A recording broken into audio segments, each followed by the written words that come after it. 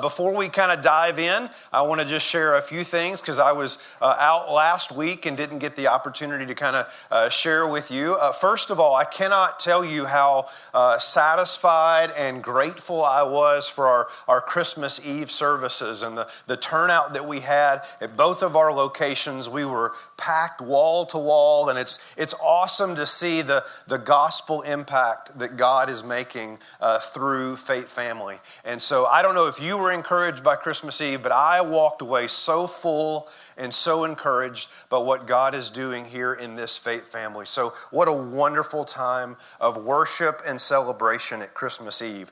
Secondly, as some of you know, last week, actually for a little over a week, I've been gone to Guatemala. Had the opportunity, many of you know, Casas por Cristo is an organization that I've worked with and built with since 1999. One of my dear friends is a man by the name of Pete Dockery. He's been a missionary there for many years and had the opportunity. He is actually leaving the mission field and coming back to the States to do a different ministry. And he was going to be building his 400th and final home the last week of the year. And because we've built so many homes together, Pete reached out and said, I'd love for you to come and join this team. And so I got the opportunity to go and to do that. And so these are just a few of the pictures of the home that we built. And the next one, you'll see the family that we built for. And it was just an unbelievable blessing to, at the end of the build, to present them with a Bible, to hand them the keys to their new home, to be able to pray over them and to pray over their home. It is such an impact. I know some of you have been on trips like this before, and so it was a real honor for me to be able to go and to serve in this capacity, and I appreciate your prayers and your support. It really was a fantastic time. And so hopefully we can get a Faith Family trip in 2022. We wanted to do it this past year, but with travel and all of that, we weren't able to make that happen. So hopefully this year we'll have some mission teams being sent out here and around the world. Lastly, what I want to share up front is that next week we're going to be starting a brand new series. You just watched the bumper for the next series called From the Ashes. From the Ashes. And here's kind of the description of the series. The Bible is full of stories where people and nations and leaders and families had plans and hopes and dreams and desires turn to ashes. Life didn't go the way they planned it. I wonder if there's anybody here that could relate to that. But yet from the ashes, God brought something new. He did a new work. He gave a new perspective. He started a new ministry or set you out on a different direction. Our God is the God who brings beautiful things from the ashes.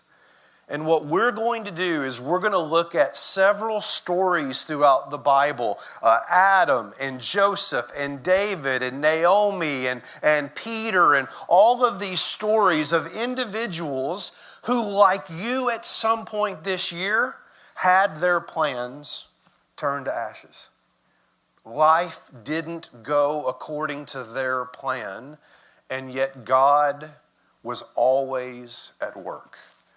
And that song we just sang may be new to some of you, but it's one that we'll do throughout this series, that God is still in control, even when our plans turn to ashes. So that's what we're going to start next week, is that series. I don't know how long it'll go. The way we do it around here might be 3 years. I have no idea, all right? But we're going to look at how God is still sovereign when our plans don't come to pass. Now, as a way of kind of a primer for that, an appetizer, a way to kind of get us ready for the new series that starts next week, I want to turn our attention this evening to James chapter 4 and a text that I think is appropriate to start the year with. I think it's appropriate to set us up for the stories that we will look at in the new series. So if you are able to stand, would you please do so as we honor the reading of God's Word. James chapter 4.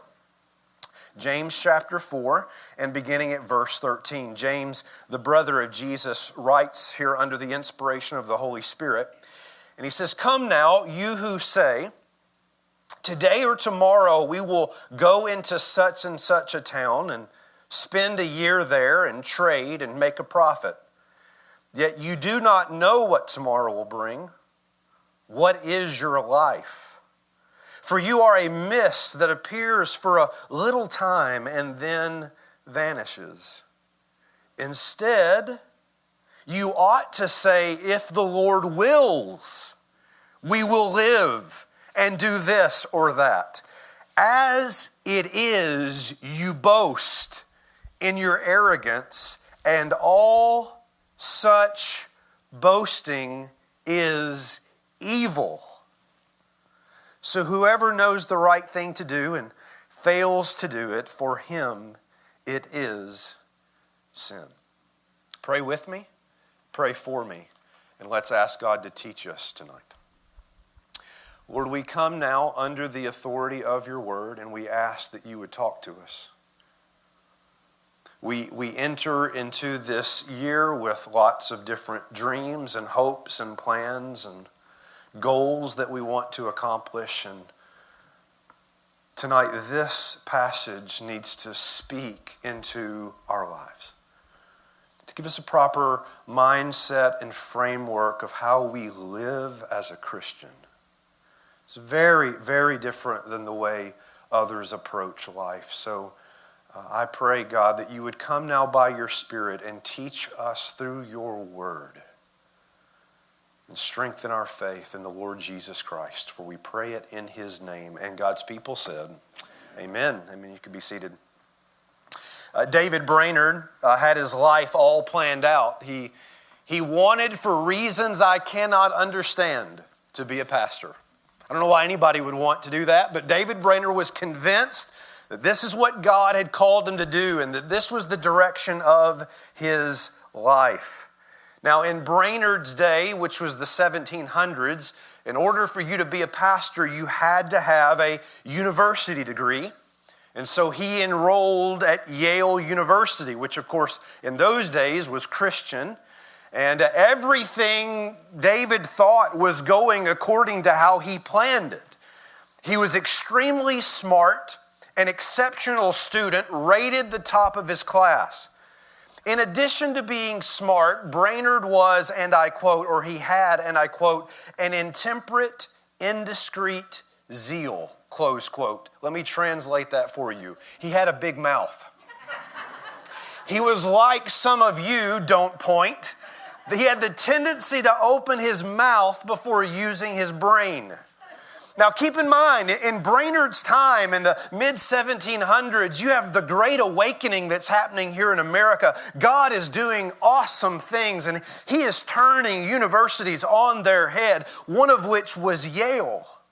And students were becoming passionate for God, but some of the faculty at Yale were not so enthusiastic. There was a certain professor of Brainerd's that was not supportive of the Great Awakening. And Brainerd said this of his professor, quote, "He has no more grace than a chair, and it's a wonder he doesn't drop dead," close quote. Now, in our modern society, such a comment would seem maybe mild or quickly dismissed, but not in Brainerd's day. Brainerd was overheard by a fellow student. He was reported to the administration and expelled immediately. Top of the class, months from graduation, on the path to fulfilling his dream of becoming a pastor, and every one of his plans were gone in a moment. Brainerd spent the next several months trying to reevaluate the direction of his life. He had no idea what to do now. Everything he thought was going to be had now been taken away from him. And on November the 8th, 1742, David Brainerd received a letter asking him to consider becoming a missionary. and the rest is history. David Brainerd would go on to become one of the greatest missionaries ever to serve the American Indians. Faith family, show of hands, and those of you watching online, you can raise your hand if this applies as well. How many of you have ever had a plan for your life only to discover that God had a different one? Show of hands. Anybody? Anybody had a plan for your life, and at some point along the journey you discovered that God had a different plan for your life? You had everything mapped out, everything planned out. You had goals with corresponding dates. You had even downloaded it into an Excel spreadsheet, only to watch all of those plans crumble like a stack of cards. And maybe this happened in your life in a big way, like it did with Brainerd, his entire vocation. Maybe it happened to you in small ways. Maybe for you, you planned to get married, but that never happened. You planned never to get divorced, but it did happen. You planned to retire by 60, but it didn't quite work out that way. You had planned out your entire day and week, and nothing went according to how you had it planned. Some of you would even say you didn't plan to be a Christian, but God. Some of you planned to live in Hawaii, and here we are. Most of us at some point in life have said these words, "That's not how I planned it." Amen? Why does that bother us so much? Why does that get to our core? Why is that such an issue, a problem? It's because deep down you and I want to be in control. We want the steering wheel in our grip. We want the account in our name. We want the ball in our hands. We want to control our days and our destinies. And what I want to ask you tonight, because that is particularly how we think as we enter into a new year, is have you ever, faith family, stopped to consider how evil that is? And you say, evil? That's not evil.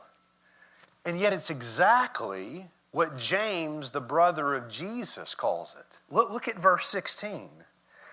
As it is, you boast in your arrogance, and all such boasting is, say it, evil. Now, it feels on the surface that's a bit too much. It's a bit too strong, James. I mean, I know you're the brother in Jesus of all, but seriously, that's a bit strong because that's not how we would typically respond to this. Imagine if we took prayer requests tonight and somebody stood up and said, "Pastor, pray for me. The last 3 weekends I've been drinking Wild Turkey and watching Nicolas Cage movies." And I'd be like, "Well, we need to pray for you, all right? I'm not sure which is worse, the Nicolas Cage movie or the Wild Turkey, but we should pray for you, all right?" Somebody else stands up and says, "Pastor, pray for me. Every time I'm around my 80-year-old grandmother, I just want to punch her in the face. I don't know why." Well, we should probably pray for you. You've got some anger issues. And then somebody else stands up and says, "Pastor, pray for me. You don't understand how much evil is in my life." What did you do? I planned a trip to Chicago. And not a single one of us here tonight would call that evil. And yet James is saying, and I hope we're listening, that if you're not careful as to whose plans are primary in your life, that's exactly what it can become.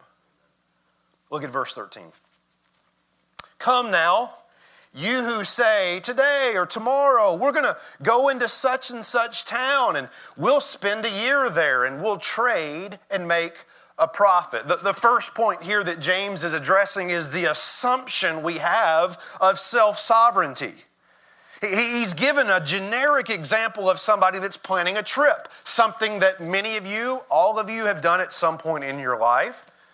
Now be clear, James is not suggesting that planning is evil in and of itself. Jesus even talks about planning. Luke chapter 14, he talks about you wouldn't build a tower without counting the cost and not be able to finish it. So don't hear me wrong tonight saying that planning is in any way evil. Planning is a good thing. Planning is living on purpose, and living with purpose is a great thing. And as you enter into the new year, I encourage you to plan a budget, to set goals, to have those kinds of directional things in your life. But here's what James is talking about. Notice this on the screen. This will preach. James is not condemning plans. James is condemning pride. If you're not careful, there can be something behind your plans that make your plans evil. Now, where am I getting this idea of pride from? Well, it's actually throughout the context of what James is writing about. Let me give you just a few other examples. This is in James 3, verse 14. Here, James is talking about the use of your tongue and the way you talk to other people or about other people.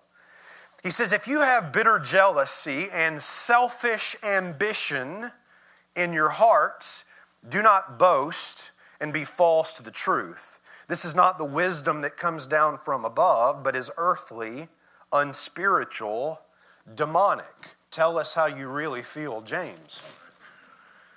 For where jealousy and selfish ambition exist, there will be disorder and every vile practice. So that was the example of how we use our tongues, the way we talk. Here's another example as it relates to relational conflict. This is James 4, verse 1.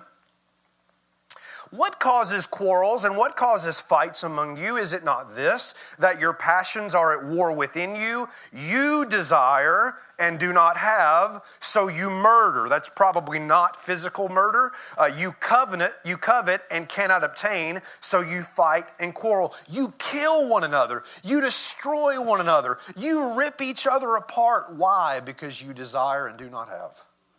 Because you want what you want and you don't care about what somebody else wants. Here's the kind of summary. James 4, verse 6. Therefore, it says, God opposes the proud, but gives grace to the humble. Here's my point. If you look at the context, James is giving a series of issues where people put their personal desires as primary. As though, are you listening, Faith Family?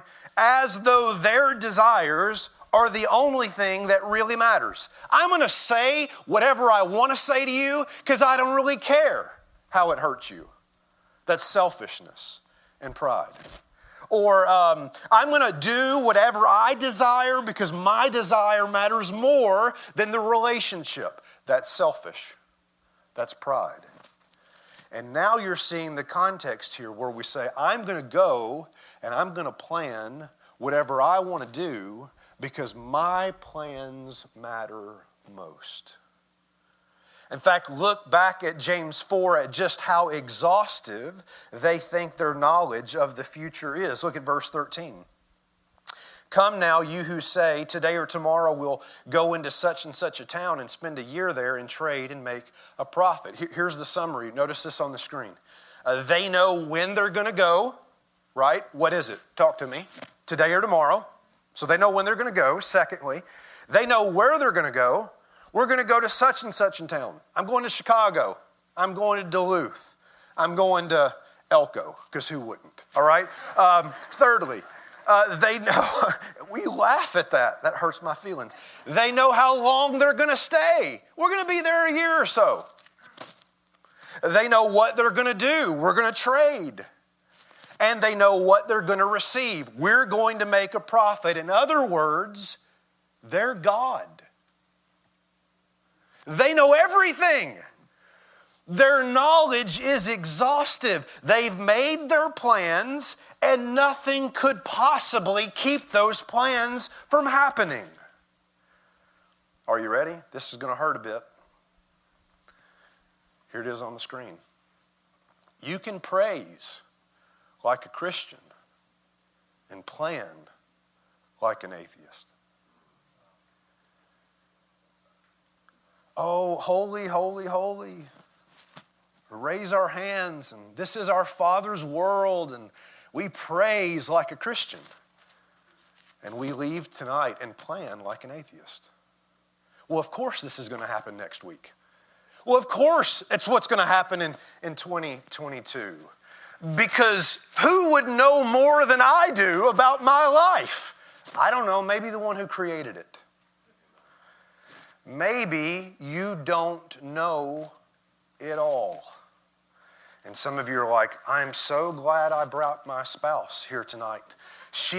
Pastor, you don't even know. She is a control freak. This woman is like just always about plans and really, you think this is about somebody else? You think this is about someone with you? I'm talking to you. I'm talking to me. How many of you have ever wanted to control the outcome of a game? Need I go any further? How many of you hate being told what to do? How many of you complain when your plans get changed or ignored? How many of you get nervous when you're not the one driving? Now, that might be for good reason, okay? So let's be clear. But sometimes you're so used to driving and being in control that when you get in the passenger seat, you freak out because now it's not in your control anymore. How many of you are bitter with God because He didn't answer your prayer the way you asked Him to? It was this, God, I know your plans are not my plans, but they really should be. I mean, I kind of experienced this with the Guatemala trip. I mean, if you're traveling globally now, many places require a 24-hour test, a negative test for COVID to be able to get in. The U.S. requires that coming back in. And so, like, I was getting ready for the trip, and I had all my bags were packed, my plane tickets purchased. I've got all the arrangements of who's going to meet me once I get to Guatemala City to pick me up from the airport. I've got all these plans made, and I'm going in to get that test realizing that if this tests positive, all those plans are shot. And I don't know if I'll get to go, or I don't know what day I'll go. Everything I thought was certain might not come to pass. That's an uncomfortable feeling, is it not? I mean, I tested negative going and coming, if you didn't figure that out, all right? But anyways, that feeling of this is out of my control, and everything that I've planned may not go according to plan, can reveal our hearts and can show us who we really want to be in control of our lives. And I'm not telling you, James, the brother of Jesus, is telling you, this is an insane way to live. It's an insane way to live. That is to live as though your plans are primary. What we might call prideful planning. And there's three reasons that James gives us why prideful planning is an act of vanity. It is foolishness to live this way and plan. Not that we don't plan, but we don't plan as though our plans are primary. God always has the final say over our calendar. Amen? Whether that's Monday or the next 10 years of our life. And here's why it's crazy to think otherwise. Number one, life is uncertain. Life is uncertain. In verse 14, he says, "Yet you do not know what tomorrow will bring." You have no clue what will happen tomorrow, do you? If there's one thing that's certain in life, it's that life is never certain. Amen? I mean, how many of you look back at age 18? Some of you, that's a ways, I know. But you look back to 18, how many of you can say that life went exactly as you knew it would from age 18? No. There's been all kinds of recalculating and didn't see that coming and who knew about this. And you already know that life is uncertain and you don't know what tomorrow will bring. So why in the world would you plan with pride? Why would you live as though your calendar runs the universe? Secondly, I don't actually notice this on the screen. When you make plans, you're not making them with all the information, regardless of how much you think you know. You do not know what tomorrow will bring. Here's the second point, is life is fragile. James goes on to say, what is your life? It's a mist. Many of you have lived this. You are one doctor's visit, one car ride, one day away from a change of plans. Life is that fragile. Amen? It is uncertain. It's fragile. Here's the third thing, is it's short. Life is short. He goes on in verse 14, the last part of that verse says, your life is a mist. It's here today and then it vanishes. It's here for just a little bit of time and then it is gone. And if you've ever heard of the mayfly waits a year, an entire year to be born, and then has a lifespan of somewhere between 30 minutes to 24 hours. That's a bummer, right? You wait a whole year to get born, and 30 minutes, it's over, right? You're born, you have kids, you graduate college, and retire all in 30 minutes, right? James is like, that's your life. It's a mist. I mean, how many of you, it's those of you that are parents, how many of you look at your kids and you're like, where in the world did the years go? What in the world happened? Okay, you don't do this, but some of you maybe like me, you look in the mirror and you're like, what happened, right? Where did the young guy go? There's all this gray coming in here. Life is a mist.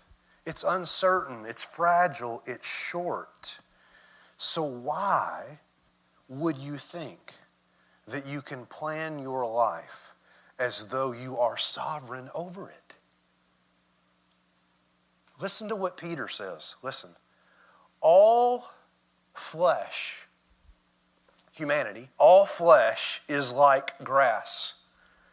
And all its glory, that is the glory of humanity, the glory of flesh, like the flower of grass. The grass withers, the flower fails, but the word of the Lord remains forever. Let me ask you, who's sovereign?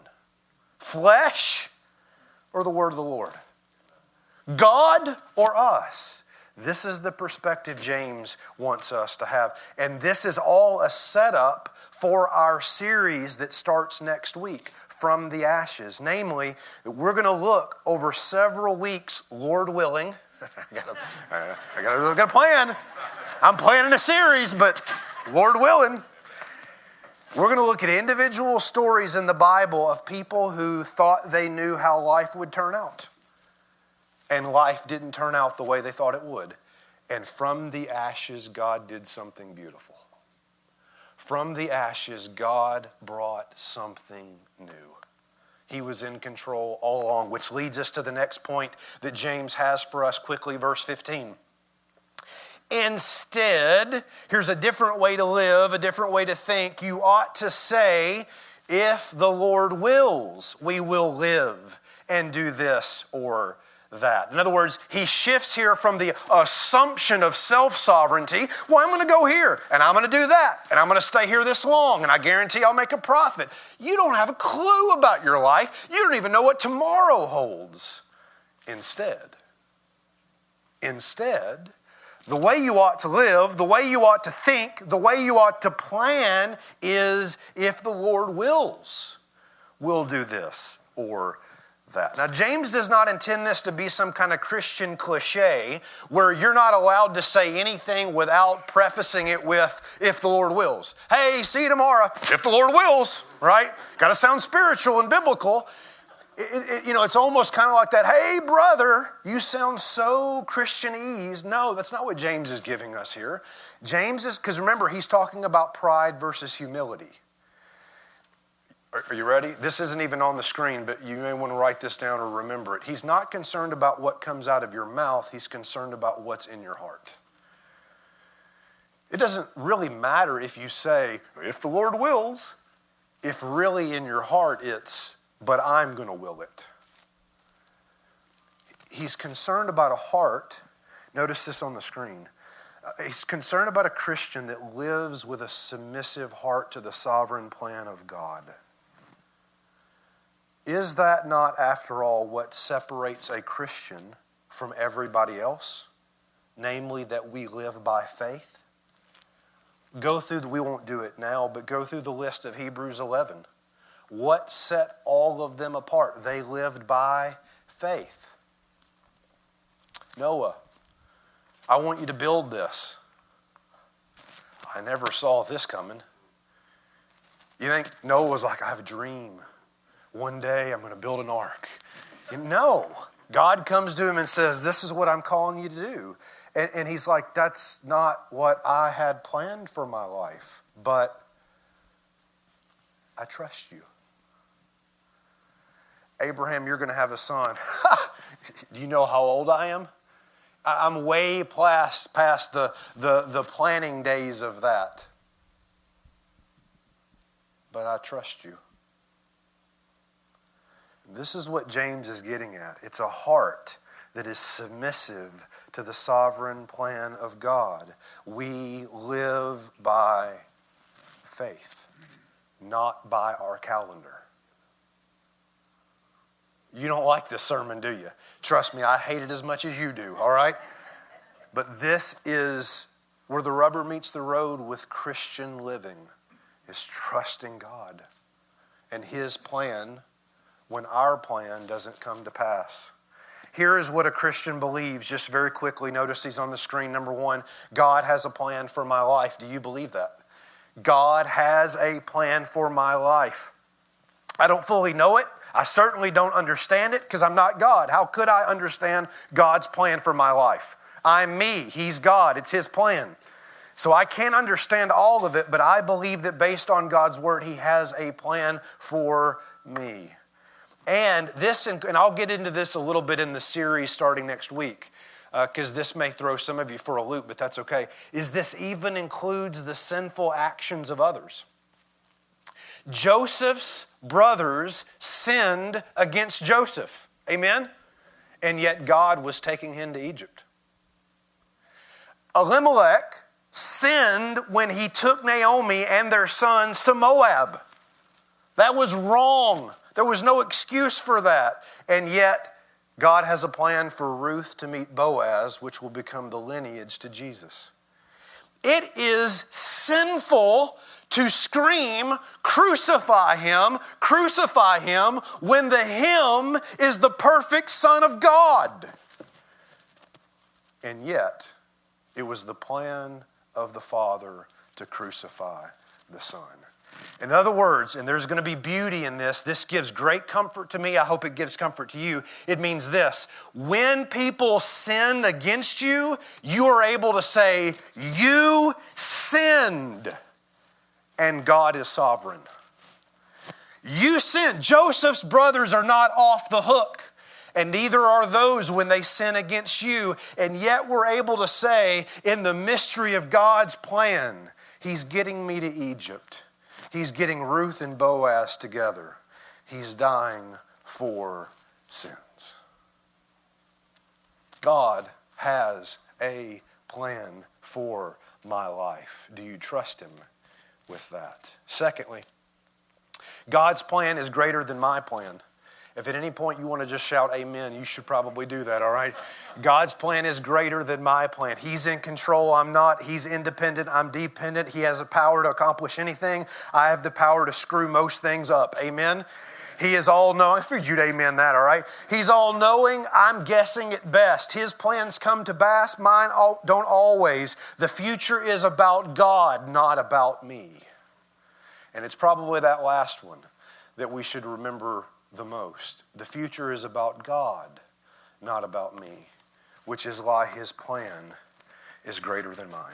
Thirdly and finally, it means that God can interrupt my plan anytime He wants. God can interrupt my plans anytime He wants. This is the phrase of surrender, a prayer of surrender, that God can intervene and do whatever He wants, because that's the life of humility and faith. Proverbs teaches this, Proverbs 16 verse 1. The plans of the heart belong to man, but the answer of the tongue is from the Lord. Verse 9, same chapter, the heart of man plans his way, but it's the Lord that establishes his step. I'm going to go this way. And God's like, no, you're not. I love that you planned. You really should plan. It's not sinful to plan.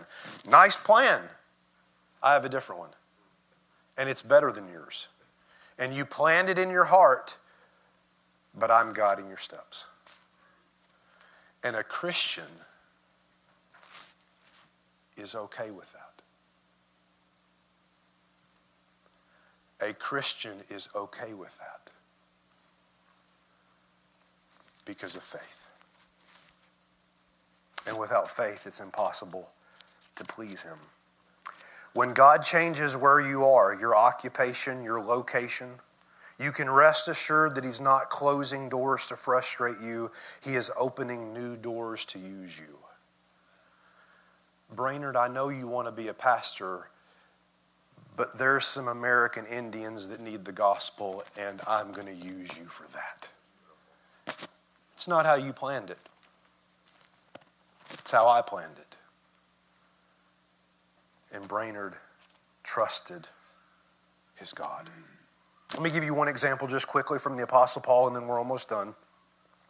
The Apostle Paul leaves Athens. He goes to Corinth, and then he goes to Ephesus. And in Ephesus, they beg him to stay longer. They did not want Paul to leave.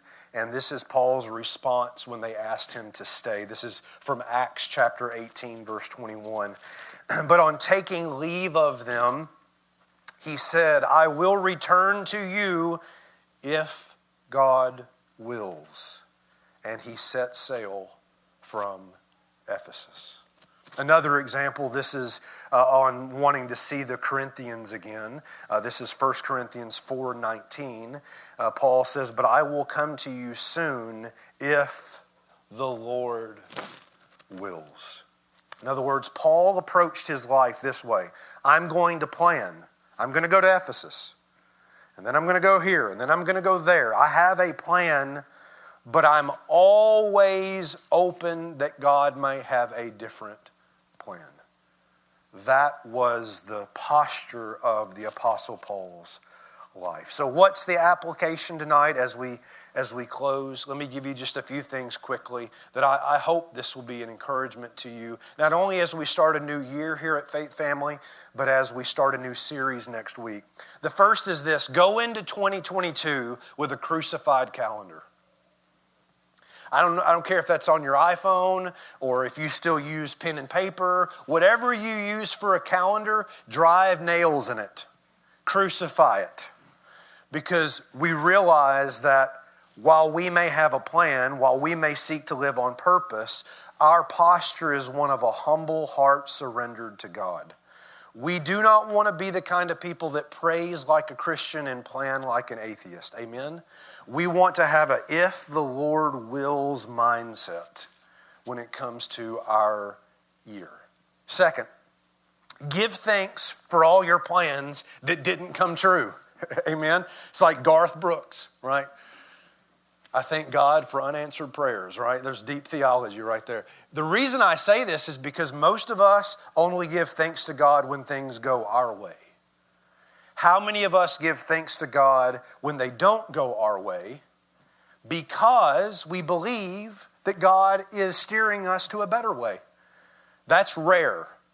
Things go my way according to plan. You're the best God ever. I love you. Things don't go according to my plans. Are you even on the throne at all? That's not how a Christian should praise. God, thank you that what I thought would come to pass did come to pass. God, thank you that what I thought would come to pass didn't come to pass, because you must have something else in store for me. Give him thanks for the plans that didn't come true. Third, this is where it gets home to me, is give up control to experience freedom in Christ. Give up control of your life to experience the freedom of Christ. Here's what I mean. Some of you have a specific issue that you're trying to control in your life. It may be your marriage, it may be your children, it could be your finances or work. Peter says this, 1 Peter chapter 5, verse 6, humble yourselves, therefore, under the mighty hand of God, so that at the proper time he may exalt you. Cast all your anxieties on him because he cares for you. Notice this on the screen. Freedom isn't found in controlling your life. Freedom is found in living by faith. And we think the more control I have, the more free I'll be. No, the more control you have, the more enslaved you are to your own plans. But when you, and this isn't some kind of let go and let God cliche thing. I mean, when you truly say, God, I have crucified my life and my calendar. Whatever, I'm going to plan because you've called me to live on purpose. But if you change those plans, God, praise you. I'm okay with that. That's freedom. That's freedom. And you end up somewhere on Friday you never thought you'd go because that's where God wanted you to be. For us planners, this is a really hard thing to accept.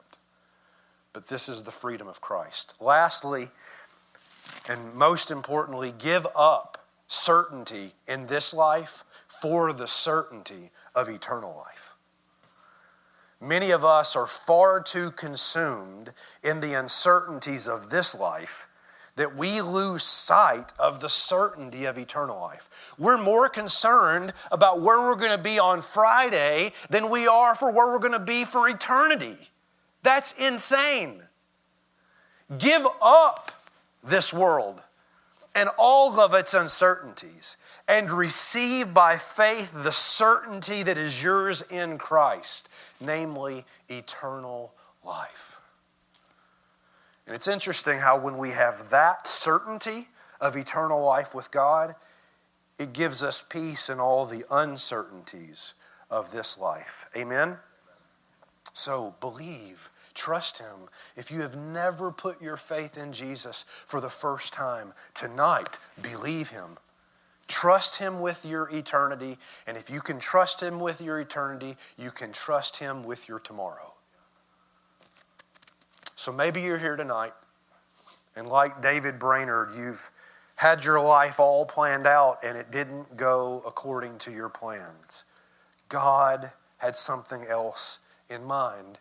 And you're wondering tonight, how can I know that God really has a purpose for my life? How can I know, Pastor, with certainty that God is at work in my life? Here's the answer. Look to Jesus. Look to Jesus. And you say, wait a minute, how does looking to Jesus upon the cross give me certainty that God has a plan for my life? Listen to Acts chapter 2, verse 23. This Jesus delivered up according to the definite plan and foreknowledge of God.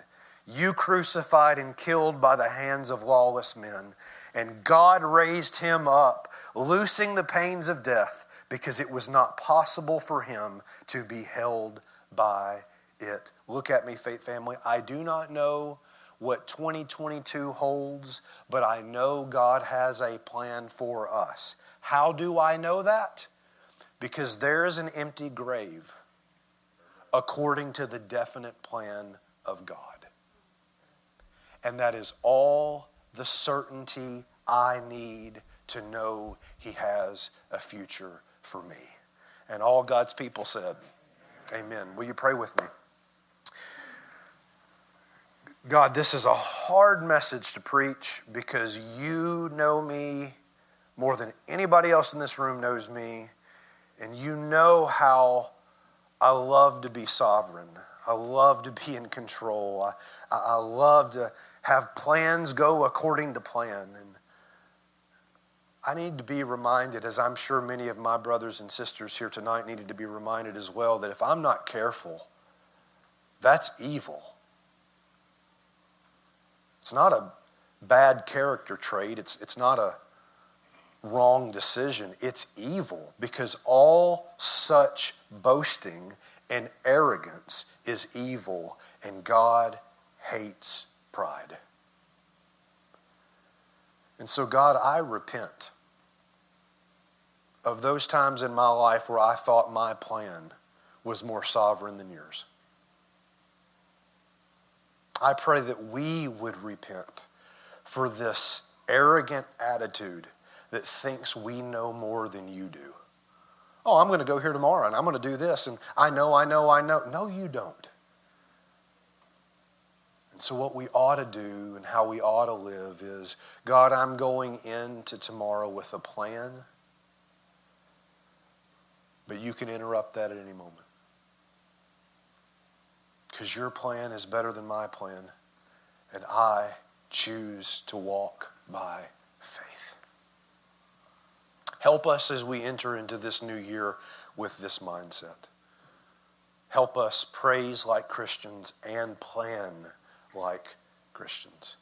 And help us as we enter next week into this new series according to your plan, that we would see these examples throughout Scripture of men and women whose plans were turned to ashes. And from that came the beauty of your glory. I pray this in Jesus' name. Amen.